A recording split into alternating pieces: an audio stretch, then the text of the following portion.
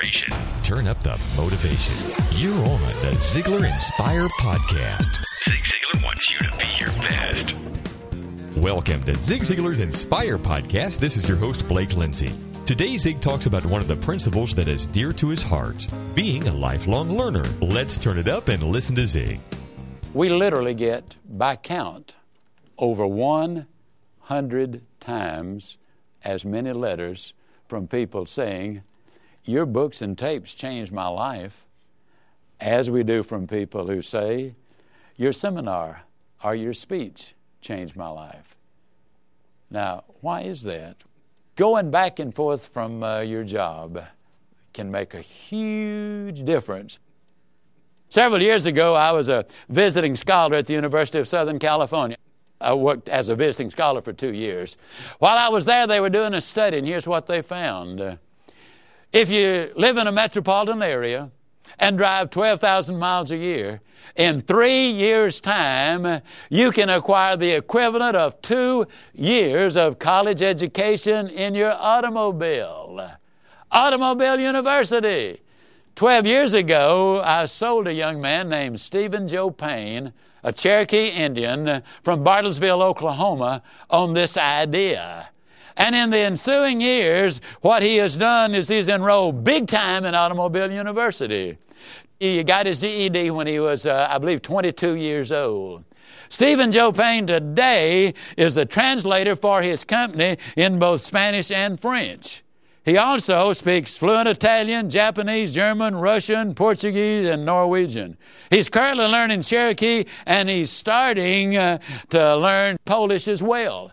He told me that he learned over 90% of it in Automobile University. You don't just sit there to get there. You want to get there better prepared than you were when you left home. And when you leave your job, you don't just sit there to get there. You want to get there better prepared to be a good husband, good wife, good mother, good father when you get there. And incidentally, I never give you any advice I don't take myself. On the way here for this very recording, I was listening to one myself and picked up an invaluable idea or illustration that's going to help me in what I do. Stephen Joe Payne is an avid student and believer in Automobile University. You also, when you get that new information, as we've already emphasized with the Mary Ellen Caldwell story, that makes any old information more valuable to you. It makes you more creative. In my own life, because there are so many things I do want to do and enjoy doing. See, I enjoy spending time with that beautiful red-headed wife of mine. I enjoy the exercise program I am on. I enjoy playing golf. Now, if I'm going to get to do those things, I've got to utilize my time, and I don't consider watching television the best utilization of my time. That is truly identified as an income suppressant. It also is a enjoy life suppressant. So I watch very, very little of that. I watch the educational programs, but I mean, golf is not on that often, But I enjoy that, but I generally am reading and doing other things, even when I'm doing that. Now, I read a lot. I've read an average of nearly 3 hours a day for the last 30 years. Read a wide range of subjects. I read the paper every day, read my Bible every day. That way I know what both sides are up to. I think we need to do that. Now, I never go anywhere without something to read. If I have an appointment to meet somebody for lunch at 12 o'clock, I put one of the little books or tear out a magazine article that interests me, and I put it in my pocket. I'm going to be on time. They might not be. I go to the dentist. If I'm going to be in the dentist chair an hour, I know the dentist is going to be working on me about 20 minutes. I spend the other 40 minutes reading something that I want to know. When I go to the airport, everybody waits in lines now. I don't just sit there and complain about how crowded the airport is. Now, what good is that going to do? I'm learning something in the process. It keeps me sharp, and it keeps my attitude right. But more importantly, even than those two things, it increases my creativity. Again, let me say it. The more you learn, the more valuable that you are going to get more out of the new stuff, because it makes the old stuff more valuable. Dreams, you got to have them. My first dream I well remember, Yazoo City, Mississippi. That's where I'm from. Now, I know a lot of folks go around the country trying to impress people by claiming to be from Yazoo City. But I really am. It's not a big place, but it's exciting. About once a month, the train comes through town. And I know you folks here in the metropolitan area don't think that's excitement, but when I tell you we don't have tracks there, that changes that picture completely, all right? Now, Yazoo City produced some great people. Like the president of the American Bar Association, a president of the Mississippi Medical Association, president of the Southern Baptist Convention, Willie Morris, the editor of Harper's Magazine, and some distinguished jurists. We had great preachers, and we had a great superintendent of education. So it is a place I'm very, very proud to call this is where my roots started. My first dream was to buy the used car owned by Mr. Fred Shirley, who was the rural mail carrier. I was going to get that little car. I was going to be at the Chevrolet dealership when he traded it in. And when I got my 1-week vacation, I was going to get in that little car and I was going to drive that sucker as far as I could in 3 days. Then I was going to turn it around and drive it back the other 3 days. Because I wanted to be in church on Sunday. My mama would require that, okay? And I wanted to anyhow. Okay, now that was my first dream. My second dream, I was going to run a meat market in Yazoo City, Mississippi. Because the man that owned the meat market told me he'd help me get started, and he'd made over $5,000 the year before. Now, in the 1940s, that was a whole bunch of money. And then I got the idea that I wanted to get in the Naval Air Corps. My dream was to join there. Now, the odds were 20-1 that I was going to make it. I fought the odds. I was able to get in, and as a result, they started me in college. The war ended. Had I not been able to do that, then I never would have seen the inside of a college door. How did I happen to make it? Because of my first grade teacher. When I was in the first grade, I had 4 months of missed school, every childhood illness. Mrs. D. Mint Warren, twice a week came out, taught me my lessons, brought me up to speed, gave me my assignments. Had she not done that, I would have failed the first grade. Had I failed the first grade, I would have been drafted out of high school in World War II. I never would have gotten in the Air Corps.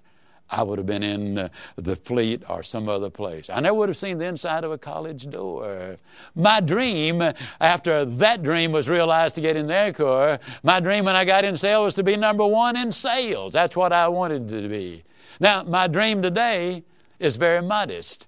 I want to be the difference maker in the personal, family, and professional lives of enough people to make a positive difference in the world. Pretty presumptuous, most people would say. Yes, but you know, the amazing thing about modern technology, we can go all over the world immediately now. My works have been translated into 38 languages and dialects. We've sold over 6 million books, millions of cassette tapes. So we are on our way to make that dream a reality. Now, the message is, once you've had your dream, build a foundation under it, because T.E. Lawrence puts it this way: all men dream, but not equally. Those men who dream by night in the dusty recesses of their minds wake in the morning to find it was but vanity. But those men who dream by day, these are dangerous men, for they dream with their open eyes to make their dreams come true. Now, you don't need to start with a big dream, but you need to start with a dream. Ben Feldman, recognized as undoubtedly the greatest life insurance salesman who ever lived. He lived in a huge metropolis up in Ohio. It was New Liverpool, Ohio. He struggled as a beginning salesperson selling $5,000 policies, and he was struggling to survive. And then one day he had this little dream. He said, I wonder what would happen if I just added one more zero, and instead of concentrating on $5,000 policies, if I started talking about $50,000 policies. He said, I think I'll try it. Got nothing to lose. He started selling $50,000 insurance policies. Later, he had another dream. He said, I wonder what would happen if I put just one more zero out there, just one, that's all, and start selling $500,000 insurance policies. And he started doing that, and he started selling. $500,000 insurance policies. And then one day, I bet you know what I'm going to say, don't you? He said, I wonder what would happen if I put me another zero out there and said I could sell $5 million insurance policies. And he did put the zero there, and he did start selling them. But the story's still not over. One day he said, suppose I dreamed the impossible dream. Suppose I put one more zero out there.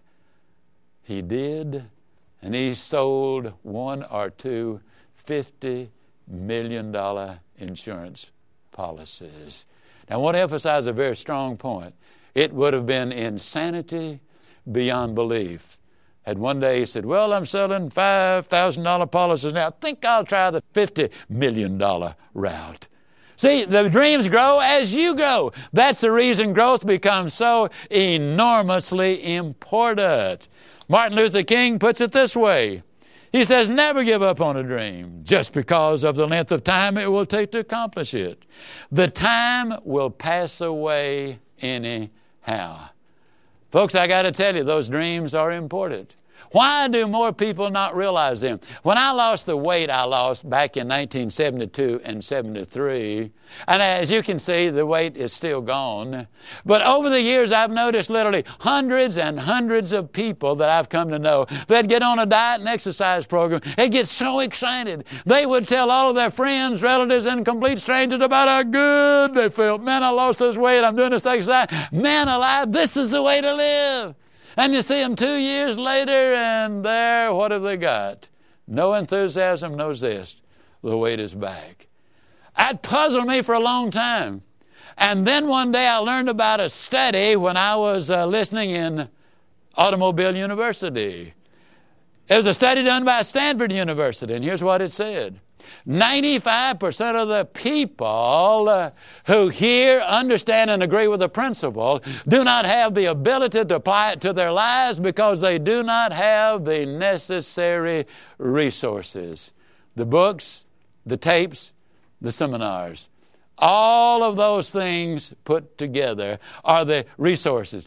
Tomorrow's traffic jams will drown out a lot of what you hear today. Tomorrow's problems which we encounter in our everyday life, it's a drip, drip, drip. It will, in fact, eat away at much of the emotion that is there.